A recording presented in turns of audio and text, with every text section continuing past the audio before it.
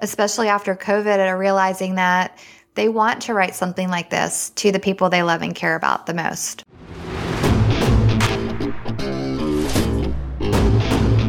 And now, coming to you from the K2 Studios in San Diego, California, it's the world-famous Chris and Christine Show. Hey, what's happening, everybody? How are you doing today? Thank you so much for listening, and I am Chris. And I'm Christine, and welcome to the 84th episode of the Chris and Christine Show. Dun, dun, dun. Whoa, that just took a big nosedive. What happened, babe? What's going on? I am feeling feistier than feisty today because somebody dramatically woke me up from my nap. And who would that be? Crazy. You.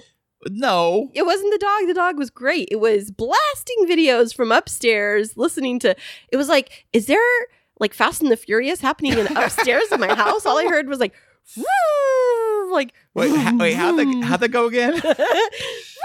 That sounds like a smart car.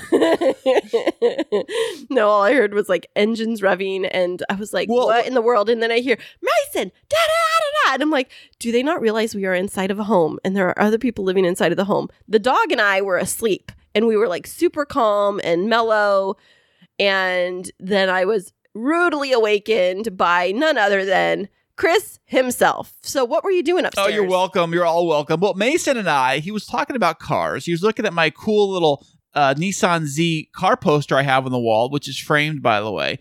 And he's looking at the Z31, which is the second. Okay, people can't see. Just describe it. Anyways, the Z31 was the Z300ZX from the year 1984 to the year 1988. Oh, okay. Because 1989, 90s when they came out to the Z32. Okay, you're nerding out. So you were looking at the Z31. He said it looks like a Lamborghini. Oh, cool. And I said, yeah, I guess it kind of does. So he looked up on the computer, and we found pictures of the Lamborghini he was talking about that it looks like. So then we got sucked into the wormhole of that. I said, hey, you like Corvettes? He's like, yeah, I love Corvettes. Well, let's go check out the new C8 Corvette, which is the brand new mid-engine Corvette. So you took him on a virtual field trip? I sure did. Then we got sucked into a YouTube wormhole. And then, of course... you never do. And I had to crank it up and show him YouTube video reviews of the C8 Corvette. You had to crank it up? You had to? Well, it was already loud as it was. And I said, well, just leave it there. We don't have to turn it down. And and then I was texting you. You woke me up with your ridiculously annoying video. And you were like, hi, I love you. Well, that's my texting me back. That's my response to anything. Anytime your wife, girlfriend, lover texts you something mean. Wait, you only have one of the above. So how about we just stick with wife? I'm just telling everybody, generally speaking, that when you get those messages, you got to reply with just a "I love you." You're so sweet, and that heart or heart eyes. Wrong. You got to say Danger, Will Robinson. I love you. No, you're so great. That's saying you say the sweetest things. That's like giving somebody a shut up meal. It's like when your kids are hungry and you like go get them a side of fries and you're like, shut up now. That's like basically what doing that texting like I love you is like. Here's your Scooby snack. Now shut your mouth. To each their own. Really is what it is. I mean, tomato. That's what I always say. Well, thank you for dramatically waking me up. Because of that, you get to benefit from the feistiness that is Christine today. Well, you're welcome. You're all welcome. Hey, Christine. So how has your week been, Miss Feisterson? Why'd you call me Mr. Feisterson? Mrs. Feisterson? Well, I feel like I'm a little bit of a mom bee this week. Oh, wait, what's a mom bee? It's like zombie, but mom bee? It's exactly what it is. I'm a mom bee this week because I have been... crate training and potty training our new baby. Ooh, how is the little woofers doing? Clover is so cute. Oh my gosh. If you have followed us on social media, seen any of our posts on Instagram, Facebook, you'll die Twitter, because she's so cute. She is literally the cutest little thing. You see, you're like, that's gotta be fake. You guys bought a teddy bear from the teddy bear store. No, this is a living, breathing animal because we know Christine. Can you not say your wife's name? Christine. You're trying to say Clover. Just call us Cloverine. Cloverine. It's kind of like Wolverine. The Cloverine group. Christine has been picking up Clover's potty accidents from time to time. So they haven't been bad, but what I've been doing is crate training her at night. And so the first few nights, I'd already prepared myself that she would be crying because, she was away from her mama. but you have to get her onto a pottying schedule so that she knows go potty, get back in the kennel, go potty, go back in the kennel. Like, we don't play around. We don't play with the ball. We don't snuggle, because otherwise that nighttime routine, it's just like with a baby. You try to get their diaper changed and get them back to bed with as little fuss as possible so that they go right back to sleep. No different than a puppy. So the first couple of nights, she woke up every 2 hours. Oh, what? Yeah. Like a newborn baby. Yes, every 2 hours, and she needed to go potty, and she was shaking and she was nervous, and I had to have her sleeping in her crate right next to the bed.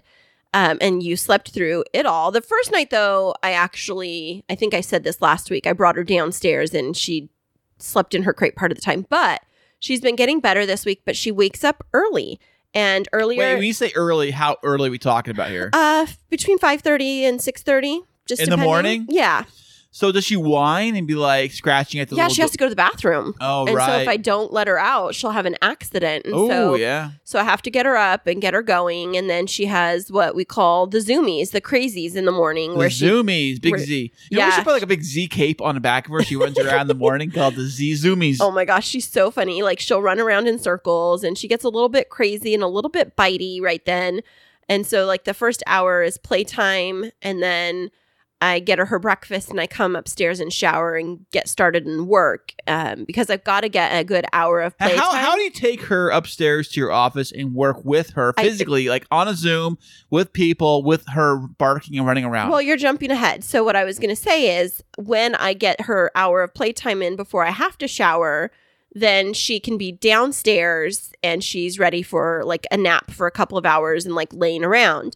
The problem is if she hasn't run around and gotten the zoomies completely out, then she'll start whining and barking. And on some of the nights and mornings, you were still sleeping and I didn't want her to wake you up. So then I end up bringing her upstairs to my upstairs office, which is also Zeke's bed, which is fine the first couple of days because she was still kind of timid and finding her way around.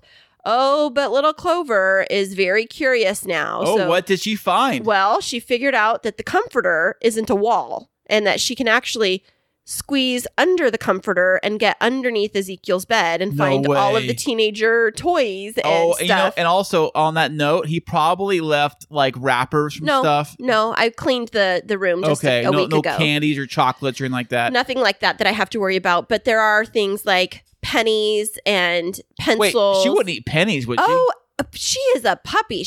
Anything she can put her mouth on. So little pieces of plastic. And so like I was on a coaching call with my boss yesterday and you weren't awake yet. And she was going wild downstairs because I think she just was yapping, like, get me out. Barking. Let me out of here. And I was like, oh, Chris is going to wake up. And I had a meeting with my boss at 9. And I was like, okay. I didn't hear any of that, by the way. Oh, good to know. I'll leave her down.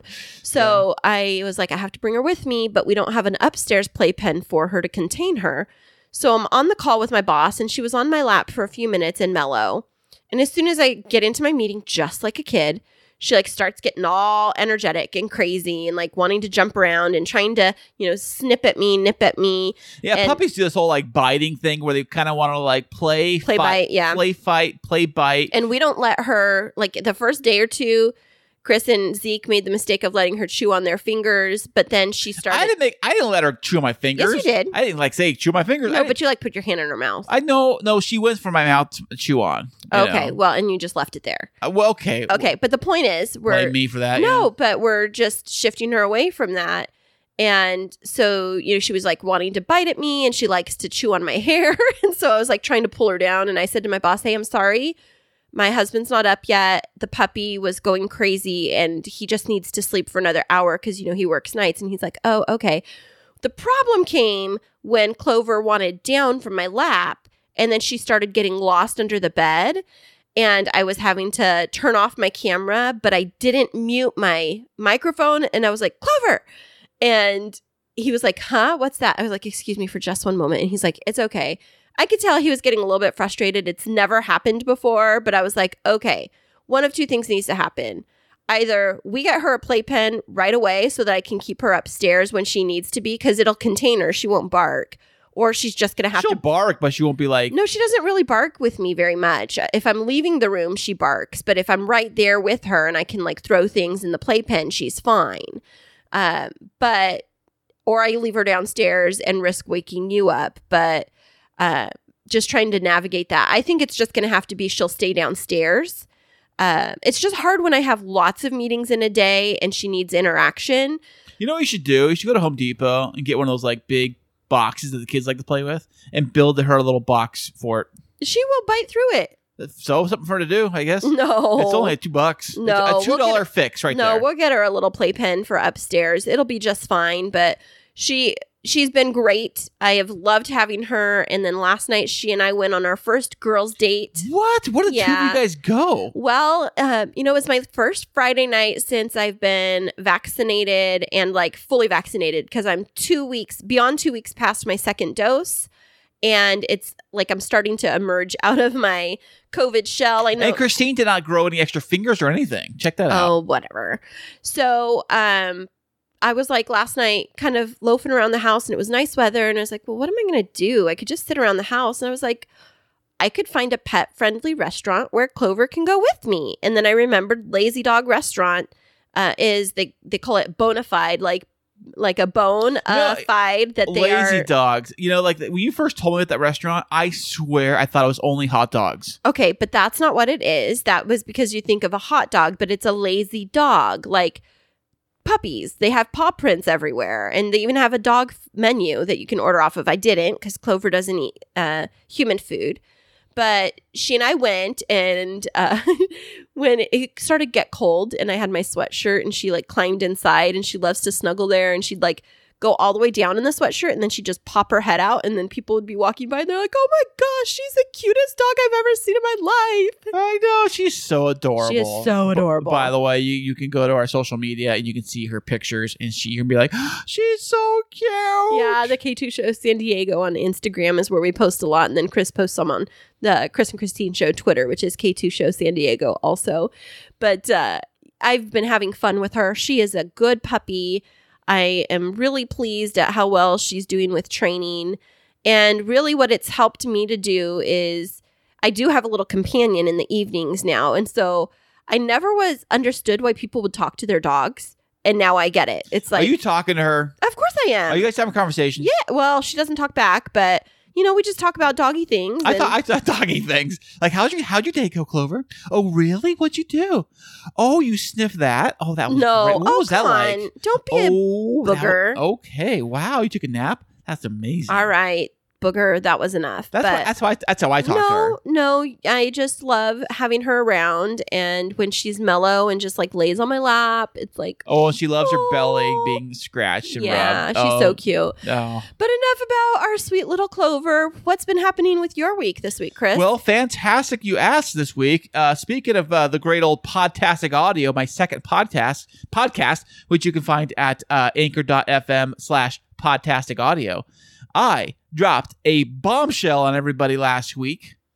What was that? I released a surprise bonus episode with a special VIP celebrity guest. I didn't realize that was a bombshell, but okay. A celebrity guest came into the studio and played some guitar acoustic version. Yeah, it debuted his new single called She's Such a Karen. Well, that would be my stepson and Christine's son, Ezekiel. Mm-hmm. He wanted to be on the podcast so bad that just the two of us did a fun little session, and I threw it up on the other podcast as a bonus episode. And it's a bonus episode. You can find it over there. And he just he played the guitar, and he just wanted to chat about random stuff. And it was a fun episode. Did you listen to it, Christine? Yes, I did. And it was so funny when he picked up the guitar and started singing his song. He actually rhymed pretty well, and I was cracking up about it. And what's funny is that you recorded that episode before we went to Seattle when we had the incident in front of the ice cream shop that I shared about in last week's episode. If you haven't heard it, go back and listen to last week's episode about an incident that we had outside of an ice cream shop. Let me rephrase that. An incident that we observed outside of an ice cream shop. And so hearing that song, it was kind of funny to hear. But also in light of the events that have happened this week, where there has been another incident of police brutality and new video coming up with the Adam Toledo case in Chicagoland area, it really is not meant to make fun of what people go through with individuals that are operating in white privilege or white supremacy, victimizing others. And so we did want to say that up front. It was a really fun bonus episode that Chris issued, but in no way to make light of anything that's been happening out in the media. Amen, sister. That was great. Yeah. But that's what we did. We had, and also on my regular episode show, it was kind of great too, because I had another podcast come on. Yeah. But for the first time ever in my history, and your history too, because you haven't pulled this off yet, is that we had 3 people on the podcast, myself included, but all 3 of us each of us were in a different country. Are you talking like Canada, US, Mexico? I'm talking, I was here in America, down here in San Diego. One guest was in the UK in England, and the second guest was in Canada. Wow. So that was pretty amazing. And did you use Clean Feed for that? Of course I use Clean Feed for that. Maybe how else do you do it? Well, I listened to it and it was so clear. I mean, you could tell with one guest that maybe they weren't sitting as close to their microphone, but it wasn't like a Clean Feed technology thing. And that's one of the things that I've noticed with Clean Feed is it really depends on the setup that everybody has. And so I really appreciate how much time you spend talking about that setup and really being able to emphasize the importance of having that clean audio on every end so that when you bring all 3 tracks together like you did for this specific interview, that it sounds really good. I mean, nobody would have known that you were using like a single platform to simultaneously record people from multiple countries for one podcast episode. I thought that was pretty amazing. Well, the episode is episode 14. It is with Spy Hards. They do a spy podcast, the 2 of them. Now, they do their own podcast together. They use Zencastr, which is another product that does kind of the same thing, where it connects people together for audio purposes. And their podcast is all about spy movies, not specifically about James Bond movies, but also all genres of spy stuff, like Mission Impossible. What about Spy Kids? I'm sure that's... I didn't ask him that. I didn't ask him if Spy Kids was a movie they'd be interested in reviewing, or they just did that movie Tenet. Remember the movie Tenet that we saw? The one that went backwards and forward from each other. The one I bought it a little while. Oh yeah, that one was like trippy. Right. They covered that movie and they still couldn't figure it out. And I listened to their episode talking about it, and I still couldn't figure out what they were talking about. They don't even know. I know. We not walked out because we were watching it here at home, but we were like, what just happened? What was that movie? I think what they figured out was if you look at the word tenant, it's spelled the same way forward and backwards. Forward and backwards, which I think that the movie is also playing forward and backward at the same time. Right. So what a trip. But you don't know. I wonder if you were to watch the movie from the backwards to the beginning, if it would make sense. You know, like when people used to listen to like the old Beatles records or whatever, and then they would play them backwards on the record players, and they would actually hear something different. I wonder if it's that way. But the audio would screw you up because the vocals would be said backwards. You wouldn't really understand. Know if maybe it wouldn't. Maybe everything is said in a way that would be understood backwards. Hey, high-tech movie nerds out there, find Tenet and figure out a way to play it in reverse. Yeah. And see if it makes sense. It's called like backward masking or something like that. There you go. Maybe there's some subliminal messages if we listen to it backwards. Maybe that's why we're all tripped up. Okay. Yeah, well, I had no idea what the movie was about when I went into it. I knew it was some kind of spy movie. I thought it was like some kind of like superpower thing where the guy could like float through time or something or whatever. I had no idea that it was kind of this whole weird... I can't even explain it, but they said that they think the movie was made so you can watch it again to understand it. And I said, I don't think movies are designed to be that way. I think when you put a movie out or a book or a song, you hear it one time, you either like it to watch it again or you don't like it, you don't watch it again. No, I completely 1,000,000,000% disagree.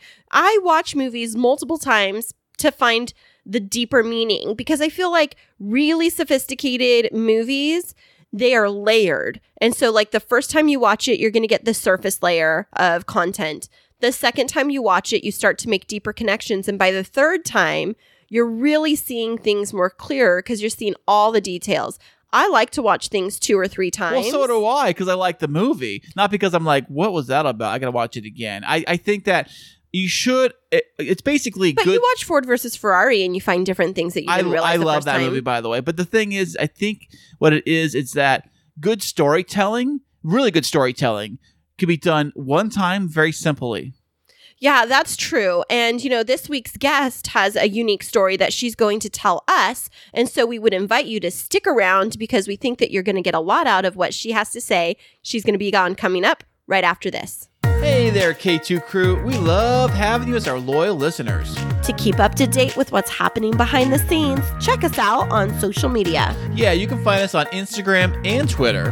And don't forget to follow our Facebook page. Yeah, tag us in your favorite fun stories, and guess what? You might just end up on the show. Ooh. You know the one thing that will really crush a first date? And that's probably bad skin. But don't you worry. Today's episode here is presented by The Skin Store. For over 20 years, The Skin Store has been the #1 destination for premium skincare, hair care, and beauty products with over 8,000 different products from 300 different brands. The Skin Store has you covered for all your hair, cosmetics, supplements, and of course, skincare needs. Find your favorite brands like Elta MD, New Face, Olaplex, and all in one place with gifts with every purchase. Well, check that out. Right now, the Skin Store is offering our listeners 20% off your next purchase. What? 20% off? I could use 20% off by using the code POD. That's code POD, POD, for 20% off your next purchase at theskinstore.com/pod.list. Skin Store, have the confidence to tackle the day ahead. Some exclusions may apply. And welcome back, everybody. Today's VIP guest is an author and blogger with a unique story about how finding a drawer full of letters changed her life. Welcome to the show, Dara Kurtz.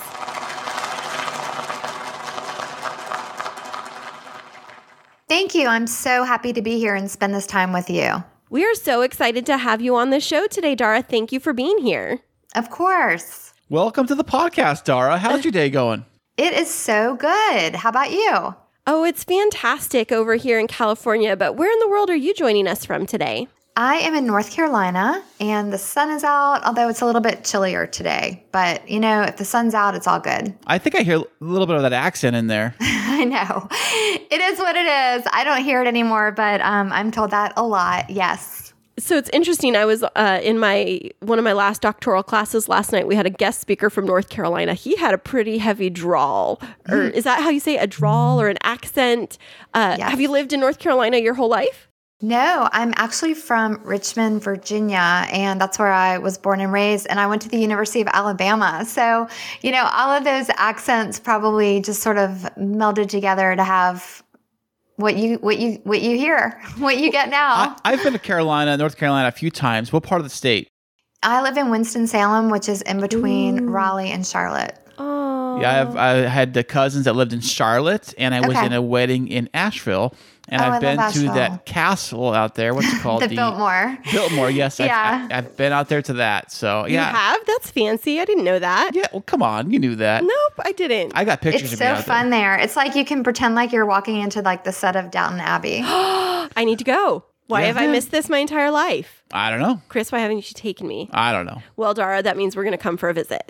Perfect. Anytime. Awesome. Well, so you've kind of lived in the Virginia, Alabama, North Carolina area. Would you characterize yourself as a Southern girl or a Northern girl? Yeah, definitely Southern. But I love I love the whole like diversity. I mean, in terms of like the fact that the world is so small now just because of online connections and social media. So I feel like even though I live in North Carolina, even some of my closest friends live all over the country. Some of them I have never even met in person just because of the fact that I just feel like geographically there are no limits anymore. Right, absolutely. And, the South does have a unique culture to it and a kind of a different vibe to the lifestyle. What is it that you love most about being a Southern girl?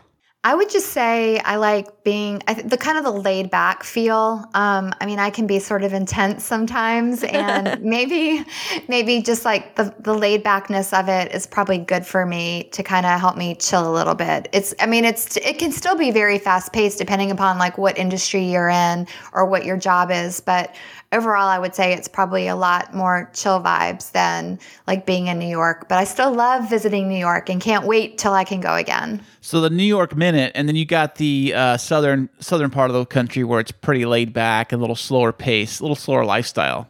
Yeah.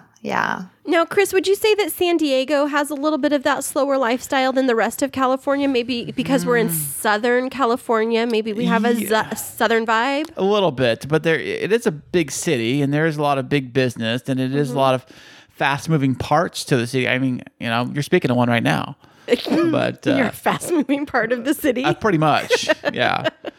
That's hilarious. Well, Dara, we're really excited to talk to you today and learn a bit about your story. And we came across you through one of these fabulous Facebook groups that I'm a part of.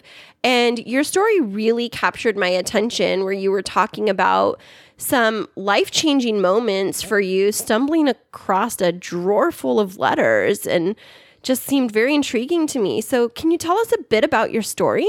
Sure. So let me back up to the very beginning. Sure. Once upon a time. Once upon a time, there was a little girl. So a few weeks after I had my first daughter, my mom passed away. And no. Yeah, it was heart-wrenching and really devastating. Really the same weekend I found out I was pregnant, I found out my mom had stage 4 cancer. And like the bigger my tummy got, the sicker she got. And then that just, it was literally like parallel. And then a few weeks, like I said, after I had Zoe, my first daughter, I have 2 daughters, my mom passed away. And just learning to live in the world without my mom has been one of the greatest challenges of my life. And for a long time, I sort of tried to distract myself. And, when you have a new baby, there's a lot to distract yourself with. And right. At the time, I was a financial advisor and I was on maternity leave. And then I went back to work and I just sort of dove into work and raising my family, and eventually had another daughter, and life was just sort of busy and hectic. But I always say, like, grief kind of followed me around like my shadow, because it was always there, and I dealt with it a little bit, but I never really fully kind of found my peace, if you will, with my mom's death. Do you think that because of having the birth and the death so close together, that you kind of kept yourself from going through that full grieving process? Absolutely. I mean, I was exhausted. It was just it was like really sort of polarity, if you will, like the joy of becoming a mom, and then just the devastation of having lost my mom, and then just not having my mom there to share all of those moments with her. I mean, she had always said when I was growing up, she would say things like, I can't wait to be a grandmother one day. And, we're going to do blah, blah, blah. And so it was just like that pain was always there. And so I definitely feel like I distracted myself because, let's face it, I mean, grief work is hard work and it's not fun, and it's emotionally exhausting. And so I just sort of focused on my daughter and really felt like she deserved to have a happy mom, and did everything I possibly could do to sort of be that happy mom. And then life just kind of got busy and hectic, and you get used to sort of living a certain way. And so life kind of went on. And then when I was 42 and my kids were 11 and 14, I was diagnosed with breast cancer, literally out of the blue. I mean, one day I was fine, and then the next day I wasn't. And that whole experience brought back a lot of what I had seen with my mom, and kind of triggered a lot of things. But fortunately, I found it relatively early, and I had so many good things going for me, and I was aggressive and treated it really aggressively. And it's been 7 years, and I'm so blessed to be on this side of it. But so then life just kind of went on. But after that experience, I was totally changed. Like, I quit my job as a financial advisor, started my blog, Crazy Perfect Life, started writing. Just, it really, really transformed my life. And then on the 20th anniversary of my mom's death, so about a year and a half ago, I randomly, when my kids were little, I kept mother-daughter journals with them. And I would write to one of my daughters and I would put it on a journal and I would put it on her pillow. And then she would write back to me and she would put that journal on my pillow. And it was just like a really beautiful way for us to sort of communicate, for me to boost their self-esteem. And so when my oldest daughter was about to go back to college, we found the mother-daughter journal and we were reading it and it was just amazing. And later on that night, I thought, gosh, I wish I had something like this for my mom.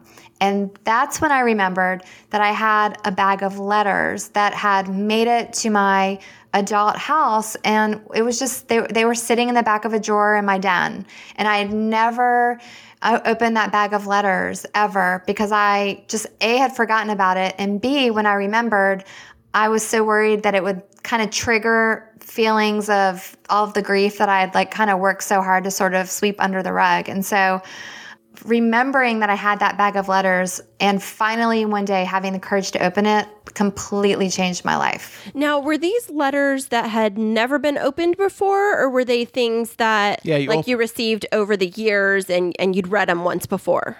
So that's a really good question. They were letters that I received from the first time I went to sleepaway camp when I was 9 years old until I graduated from college. And there were over 100 of the letters, mostly written by my mom and my two grandmothers. And all three of them had sadly passed away.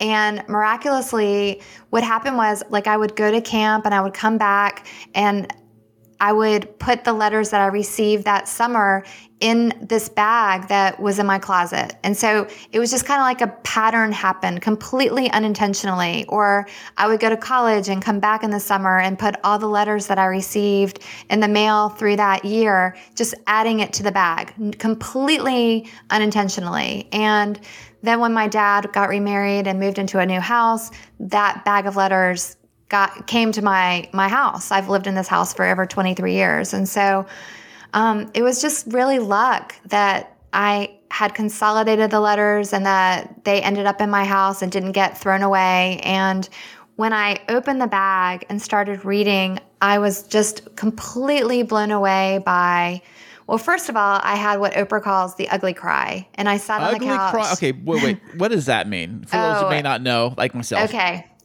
It's when you literally just sit on the couch and you sob uncontrollably, like your mascara, your makeup, you just don't even care because you're just like so in your feels and you're just like, I was sobbing and, just having like a really good cry, the ugly cry. Okay. All right.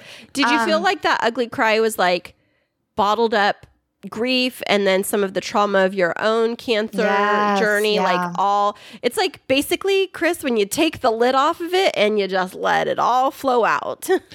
Okay, yeah, it's like a total release. Like it was just like a total emotional release. Like I was sitting on the couch reading these letters, just sobbing. And because I felt like when I was reading the letters, I could hear my mom's voice. Like I could feel her personality. And I was blown away by just how much wisdom and relevancy and recognizing that they were so timeless. Like the wisdom and the advice in the letters was relevant to me right then in that moment that I was reading the letters. And it was almost like getting like a hug from my mom. And it was amazing. It kind of reminds me of those movies you see when it's almost like it's written out of a movie scene where the person's like mentor would leave them a note or a audio or a video thing of some sort, and they stumble upon it and they say, well, if you're reading this, I've passed away or whatever. Was it kind of like that?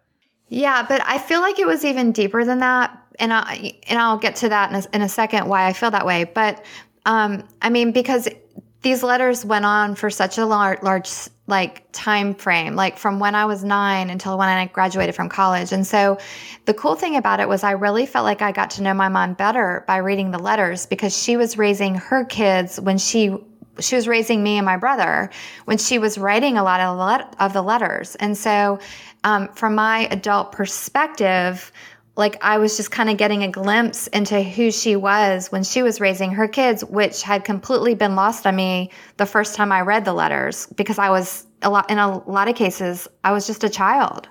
Right. So it's more relatable now because. Exactly. Okay. Yeah. I got you. So you're kind of in the same spot when she wrote them. Yeah, exactly. So the reason I said that a second ago, so after going through that, I realized that there are really like 3 different kinds of letters. There's the just because letter, there's the special occasion letter, and then there's the legacy letter. And I feel like what you were talking about a second ago is sort of what I call the legacy letter, which is a letter that's written to be read when the person passes away. And it's like the final thing that person is saying to the recipient. And my mom did write a legacy letter to me, one to my brother and one to my dad. And she gave those letters she gave them to my dad. And then the morning of her funeral, my dad brought them into our room and into my room, into my brother's room, and he gave us the letters. And so that was sort of like the legacy part of it, if you will. But, it was just a life-changing experience for me because it was almost like my mom was whispering, like, it's time to let go of the grief and sadness that you've been holding on. It's time to get back to the business of living.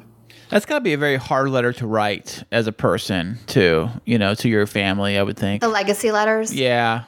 Yeah, so the legacy letter that my mom wrote me, she wrote when she was really sick. And I include this letter in my book. I have a little bit of some snippets here and there of some letters, but I did include that. And the legacy letter that she wrote me was very, very short. She was really sick when she wrote it. That actually taught me that you want to write a legacy letter when you're not sick, when you don't plan on anything happening, because then you can sort of be intentional about what you want to tell the recipient. But it's absolutely such a selfless gift to give to the recipient. And I do agree with you. It is probably a hard letter to write. I've written one of those to my kids. I include it in the book, and I lead workshops on how to write a legacy letter because I feel like more and more people, especially after COVID, are realizing that they want to write something like this to the people they love and care about the most. Yeah, totally. Now, I'm not in the same position as your mom, but I remember when my son Ezekiel was born, I bought this journal and I started writing, like documenting his journey from birth. And when he was 3 weeks old, he got very sick and we didn't know if he was going to make it. And so documented like that whole journey and the feelings and my feelings for him as a child and like what he meant to me from a motherly perspective. And I remember it's almost different when it's your child that's sick versus you, but it's still really important. And I go back and I read that occasionally, and I've read him that story and those letters before, and they've been very meaningful to him. He's 16 now, but even knowing that journey and how much I love and care for him, it really is a tremendous gift to be able to give to your children. Do you feel that way about your mom's letters to you? Yeah, I feel like I'm so lucky that I saved the letters and that I have them. And it's kind of like a connection between my mom and my daughters because they can sort of get a glimpse into her personality a little bit more just because of the letters. And that's really beautiful. Yeah, that sounds really special. Dara, what was the best piece of advice that was given to you by your mother in one of those letters?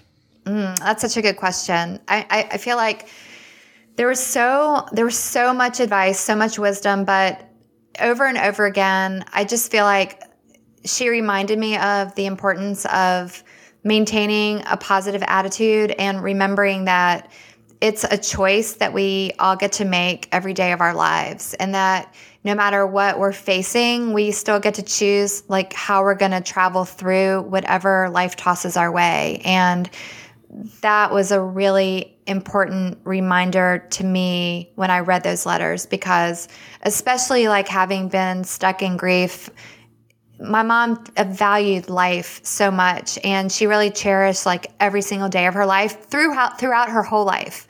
And so just kind of being able to see that so much was kind of like the reminder to me that being sad or stuck in grief, I wasn't making the most of every day of my life. And I realized, because I could see it on paper, like how much my mom would never have wanted her death to get in the way of me living my life. So building off of that, you mentioned a little bit ago that your father has since remarried. Was there anything in the letters not necessarily speaking to that situation, but anything in the letters that helped you navigate that concept of your father being able to move forward in his life? Yeah, that's a good question. No, there was nothing in the letters that alluded to that. However, when my mom was really sick, I remember she told me, and I wrote about this in the book, but I remember she told me like, I want your dad to get remarried one day. I want him to be happy. I don't want him to go through the rest of his life by himself. And so I remembered that conversation, and I shared that with my dad, and I knew that. I mean, when you really care about people and you love them, no matter what, you want them to be happy. And of course, I wish my mom could be here, and I miss her every single day. But my stepmother's really good to all of us, and we love her so much. And it's just, I'm so glad that my dad isn't traveling through his life by himself. Right. Yeah. It just seems like it's such a relevant topic right now, with so many individuals experiencing grief and trauma coming out of the COVID era, with, lots of different deaths, but also the collective trauma we've all experienced with, isolation and life being different.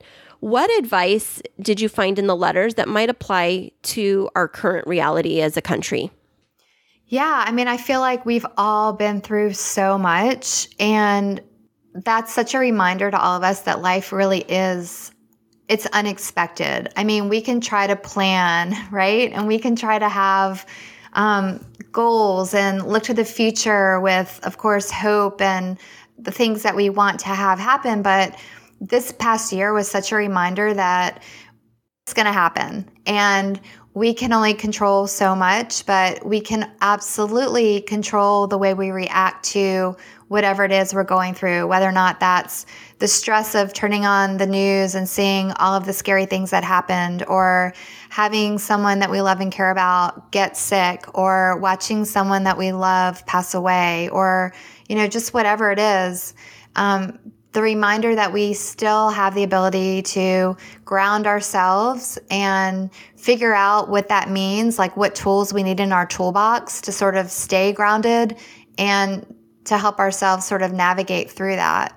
And there were a lot of little things in the letters that reminded me of that. My mom was a big fan of exercise and practicing yoga and walking and just sort of maintaining some of those self-care practices, if you will, before self-care was even a thing. And so that was kind of fun to read as well. Do you practice those things? Are you big into yoga? Do you exercise? Yeah. So for me, after I went through breast cancer 7 years ago, I really started doing a lot of work on myself, and realized that I had to sort of make peace with what happened to me, and leaning into self-care and trying to figure out how I could stay grounded was really important to me. And that's when I started practicing Kundalini yoga. And so I'm such a big believer in that. I walk almost every single day or lift weights. Exercise every day for me is pretty much not just for my physical health, but for my mental health, so important. And then meditation, journaling, I take hot baths or showers. Eating really, really cleanly is so important to me. Just, all of those kinds of things. But are you a vegan? No, I'm not. Okay. I've dabbled in that a few times. Every time that I try to be a vegan, truthfully, I don't feel like it's in my body's best interest, because, is it really, Well, hey, don't judge, Chris. There's people, but I get you. I really wanted to be a vegan. But then after trying it a few times, I was just like, you know what? This is just not what my body wants. And so I do eat chicken and fish, and eggs, but I try to eat the cleanest, organic, wild, blah, blah, blah of any kind of product that I'm eating. So I feel like I'm getting whatever I'm eating from really clean sources, if you will. Yeah, that totally makes sense. And, with this desire to grow your life in the healthiest way possible, it leads me to wonder how this loss of your mother influenced the way that you've developed your relationship with your own daughters. You mentioned you have 2 of them. Yeah, that's a great question. So my daughters are they're 18 and 21 now. And we have, I have such a beautiful relationship with both of them. And my relationship with my daughters has always been incredibly important to me, and something that I've worked on and put a lot of time and energy into throughout their whole lives. And I do believe there are different seasons of the mother-daughter relationship, the mother-son relationship, just because I realized when my kids were really young that they didn't need me to be their best friend. They didn't need me to be there agreeing with everything or letting them do whatever they wanted to do. I mean, they needed me to parent them. They only had one mom. And so I wasn't always like, the favorite parent, or didn't always do the things that they wanted. I didn't always let them do what they wanted to do. And, of course, all those things. But now that they're getting older, we're sort of in a different season. My daughter, who's in college, she's usually not living with me. She was home obviously during COVID for a good portion. She's back at school now, but I'm not nagging her. I'm not telling her what to do. I'm not telling her to take her clothes upstairs or do her laundry or, all of those things. And so it does sort of open up a space where we can be more sort of mother-daughter best friends. And that's amazing. And with my other daughter, who's a senior in high school, we're super close. I still, because she's living with me, I'm still telling her things that she can't do that she doesn't always want to hear. But I know when she goes to college, I'm sure that we'll even get closer than we are now. And that's amazing to me and so beautiful and definitely a priority in my life, and always has been and always will be. Okay, so you mentioned a concept that's really interesting to me. So I was raised with, I have 3 sisters, so I'm one of 4 girls. But Chris and I are raising boys, and they are like a different creature altogether. Different animal. Right. But you bring up a really valid point about that shifting out of the parenting and starting to develop that friendship. And my oldest is 16, and I am finding that friction of the, he's starting to be more independent and starting to think I'm being hyperly overprotective, and shifting out of that. Not that he doesn't, like a helicopter mom right, kind of thing. Right. You could call me that. I'm laughing because like my daughter, who's a senior in high school, there were so many times that she would literally text me pictures of helicopters. Like that would be her way of telling me that I was totally like helicoptering her. But who cares? But what helped you shift though? Because I know that you're starting to make that shift. It's probably harder with girls too, I would think. Well, I don't know though, because I'm feeling the need to, I don't want to say cut the apron strings, but give more trust and grace and try to develop more of a friendship with my son, because right now he sees me more as an adversary than as a friend. So how do you go about that with kids? Okay, so first of all, he's only 16. And so he still does really need you to parent him. And I would say when my kids were 16, you have to kind of give them like a little bit of space and then let them, see what they do with it. And then if they make a mistake, which of course they're going to make mistakes, and you want them to make mistakes while they're living with you so that you can sort of help them or talk through it, or, that's how they grow. But I would say the goal is not to be in the friend zone right now, because he's 16. He definitely needs you to be his parent. You're going to tell him things that he doesn't want to hear. Your job is to question him and make sure he stays safe. Make sure he stays alive, Yes, preach it. Exactly. That's your job. And keep him out of jail too. Yeah, exactly. Keep him out of jail, keep him alive. But, so now that my youngest daughter is, second semester, senior year, the reality of it is she's going to college in a few months. And so, we've definitely backed off a lot because, quite honestly, like, I want to see what she's doing with the freedom that we give her. And I want to, be able to talk through some of the mistakes that she might make now while she's still living with us.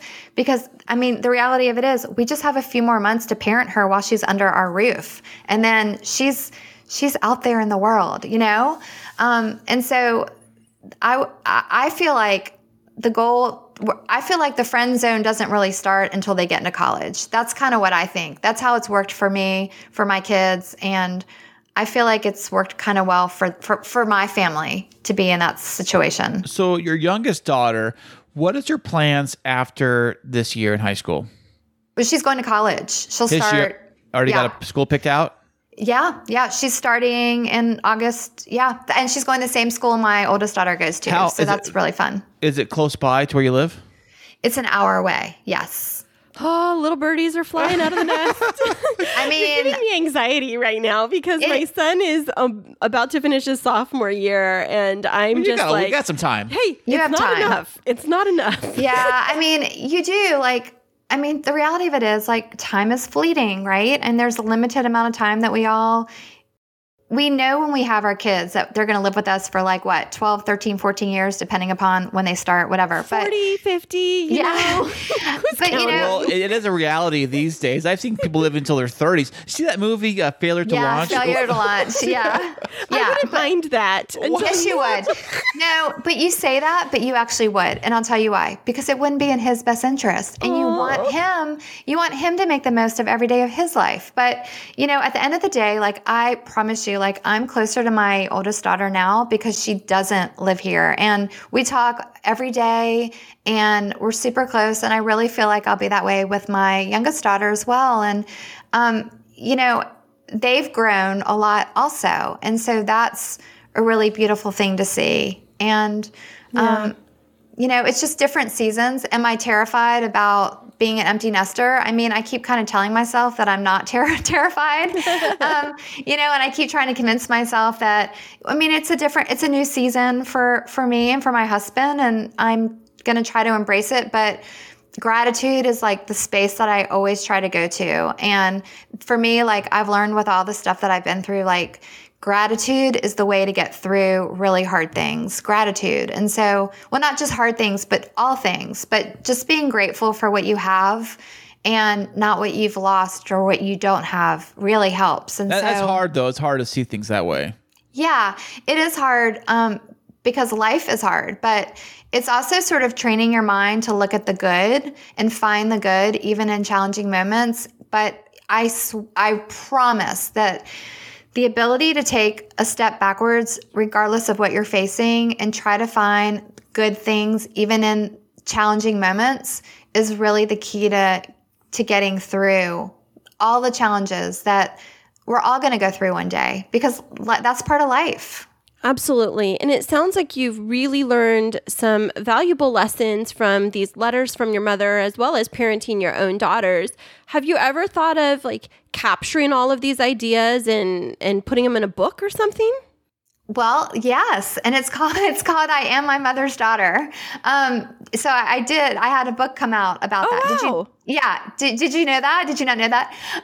So after I had that experience with the letters, and I just felt like there was a book there. And so I put all the 100 letters on a table in my office and started sorting them. And I just was obsessed with them. And anyway, I just felt like there was a book there. So I just sat down, started writing, crying while I was writing. Wow. And it came out in September, and it's called I Am My Mother's Daughter, Wisdom on Life, Loss, and Love. And after I did that, I ended up getting 4 offers, 4 different publishers. I went with a smaller publisher who's been an incredible gift. It's been such a beautiful, joyful experience. That's amazing. And yeah, it's so amazing. I'm so proud of it. It's just been, I'm so grateful. Where can people find your book? So they can get it. They can go to my website, crazyperfectlife.com. And of course, it links to all the places they can get it. Or, the easiest place is if they get it on Amazon. Right. But they can, I Am My Mother's Daughter by Dara Kurtz. Or, like I said, just go to my website. I also have 5 free gifts that I give anyone who purchases the book. And they can get those. Yeah, they can download those gifts from my website as well. So lots of fun stuff. Is that only if you buy the book through your website, or can you buy anywhere and get those gifts? Yeah, no, you can buy the book anywhere, and then you can take the code. If you buy it on Amazon, they give you a gift. They give you a code, and then you can just kind of put that code in, or wherever you buy it, they'll give you a code. Wherever you get it online, you can just kind of put that in. Yeah, fantastic. So with the book writing process, you mentioned crying over and sorting the letters. What did you learn most as you were approaching the book writing, separate from your initial learning of just reading the letters? So this is my second book. My first book I wrote was called Crush Cancer. And that was really the book that I needed when I went through breast cancer that I just didn't feel was out there. So I had always wanted to write books. And so after I quit my job, after I went through breast cancer, after that whole thing, that's when I started my blog and started writing. And that's when I started getting a lot of followers on social media and then wrote that book. But this book wasn't a book I ever planned on writing. And I was working on another project at the time. And then I just kind of felt like I needed to completely stop what I was doing, completely like switch. And I just started writing this book. And for me, what I learned is that, so when you write a nonfiction book, you have to write a book proposal. That's how a literary agent pitches the book out. Oh, wait. Say it again. What does that mean?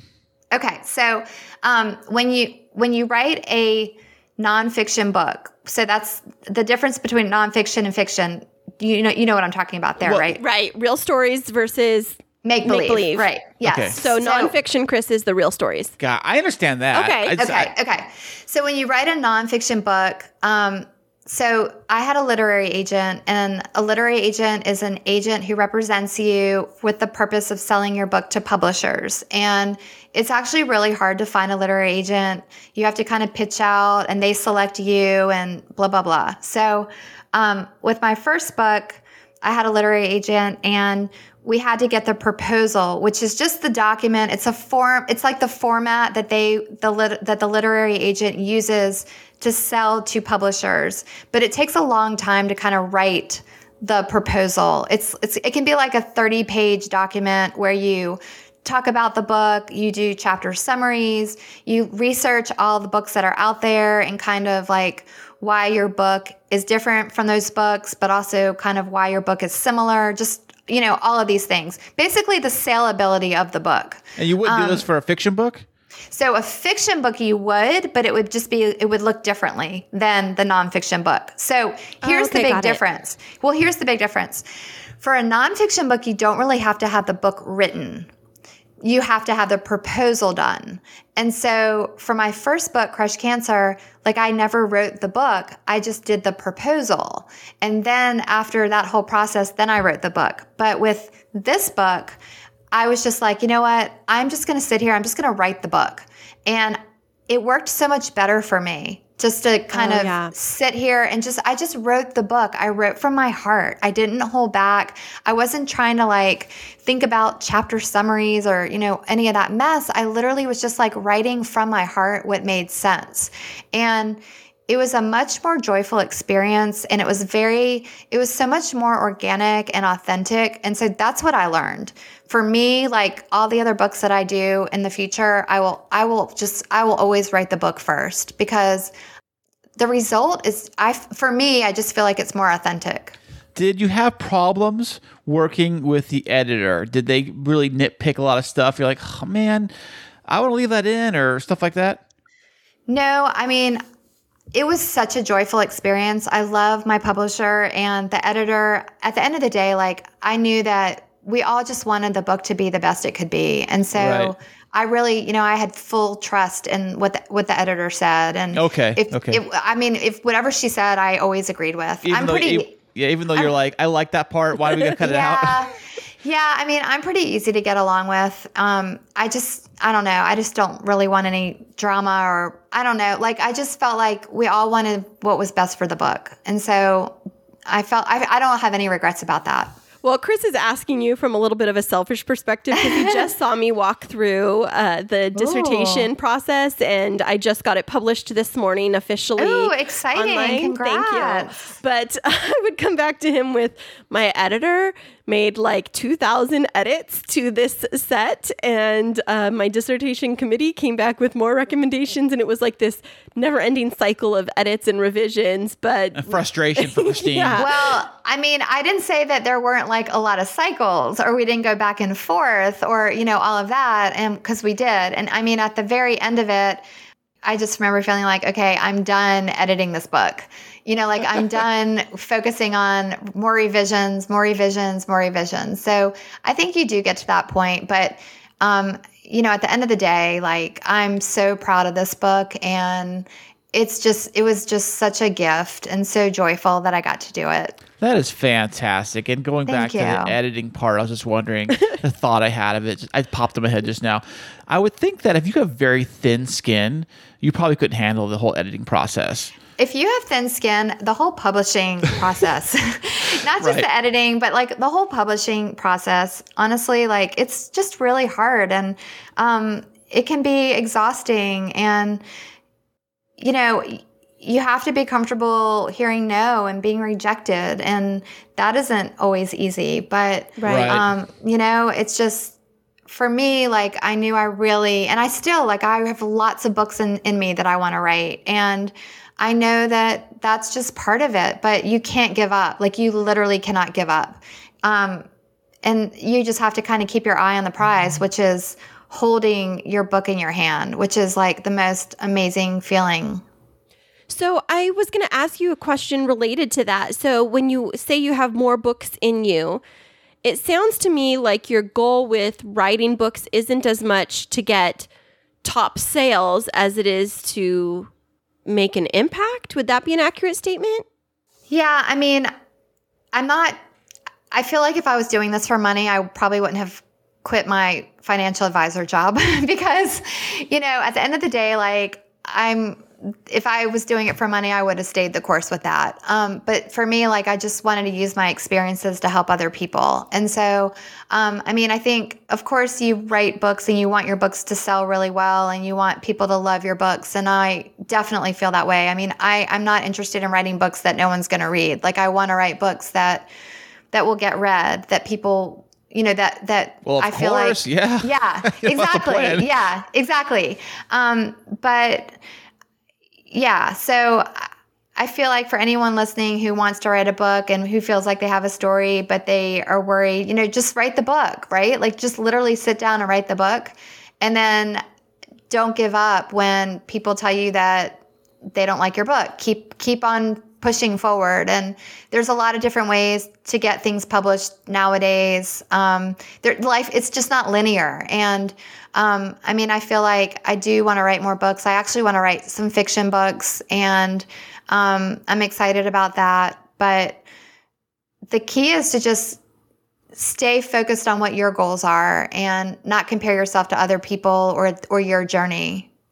I love that so much. And I think you're like preaching to me right now with just finishing my doctorate. I've told Chris, I want to write a book. And like, I sat down one day and I was like, I'm just going to start writing. And you started with chapter 1, right? I have 2 chapters written. 2 chapters? Look 2 chapters. Wow. And then I was like, I think I'm going to just like pause for a while. And then I was like, well, are people actually going to read it? Am I being too vulnerable? Are they going to see that the main character is actually me? And, how's that going to line up? Spoiler alert. I know. How's that going to line up with like my line of business? And then I'm like, well, maybe I'll write a nonfiction book. But then the same thing comes up, like, well, if I'm so vulnerable and like speaking my truth from my personal experiences, is it going to end up burning me in the long run? Like, are people going to look at me different? Do you wrestle with any of that when you're writing?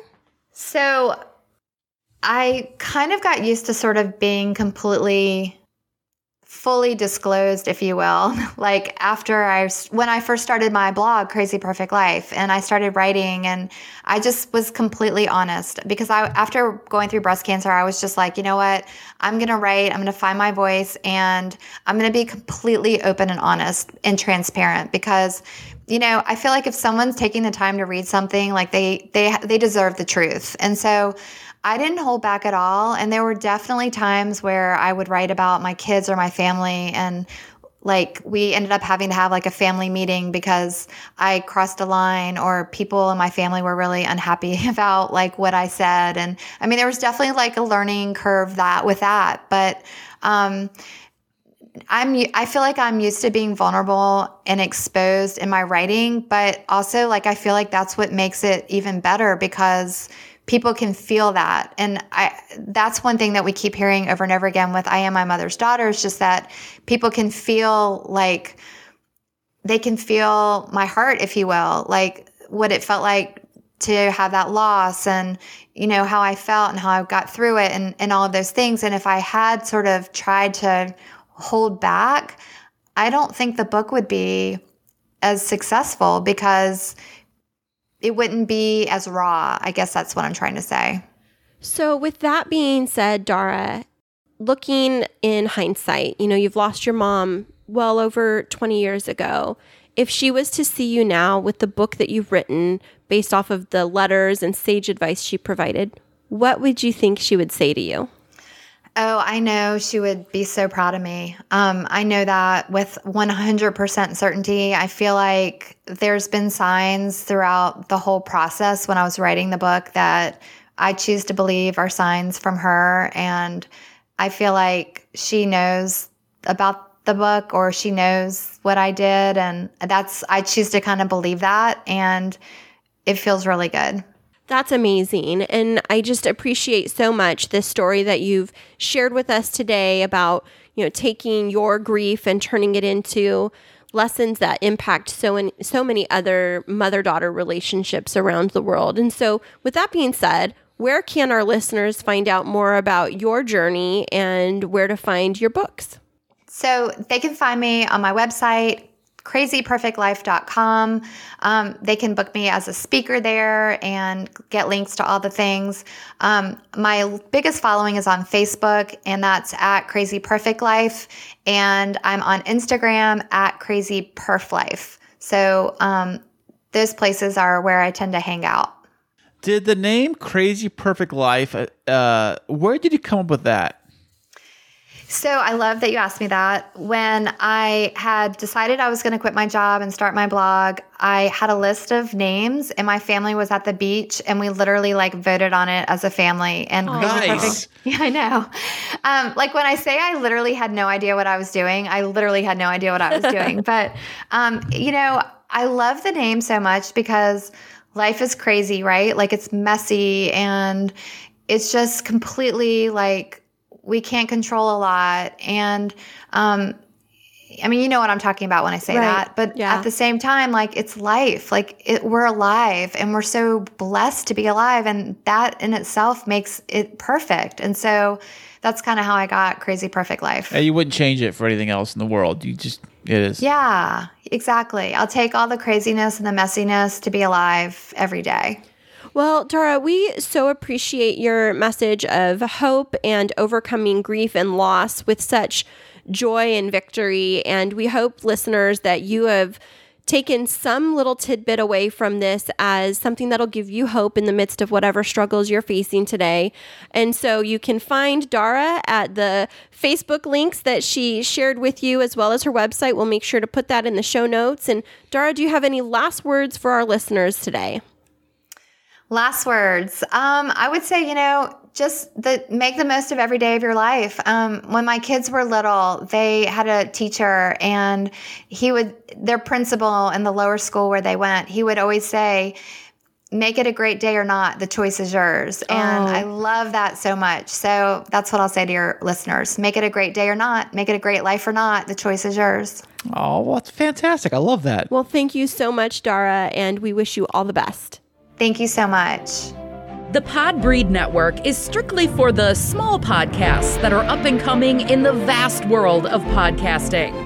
Podbreed is made up of many diverse podcasts coming together to achieve the same goal of being the best damn podcast network on the planet.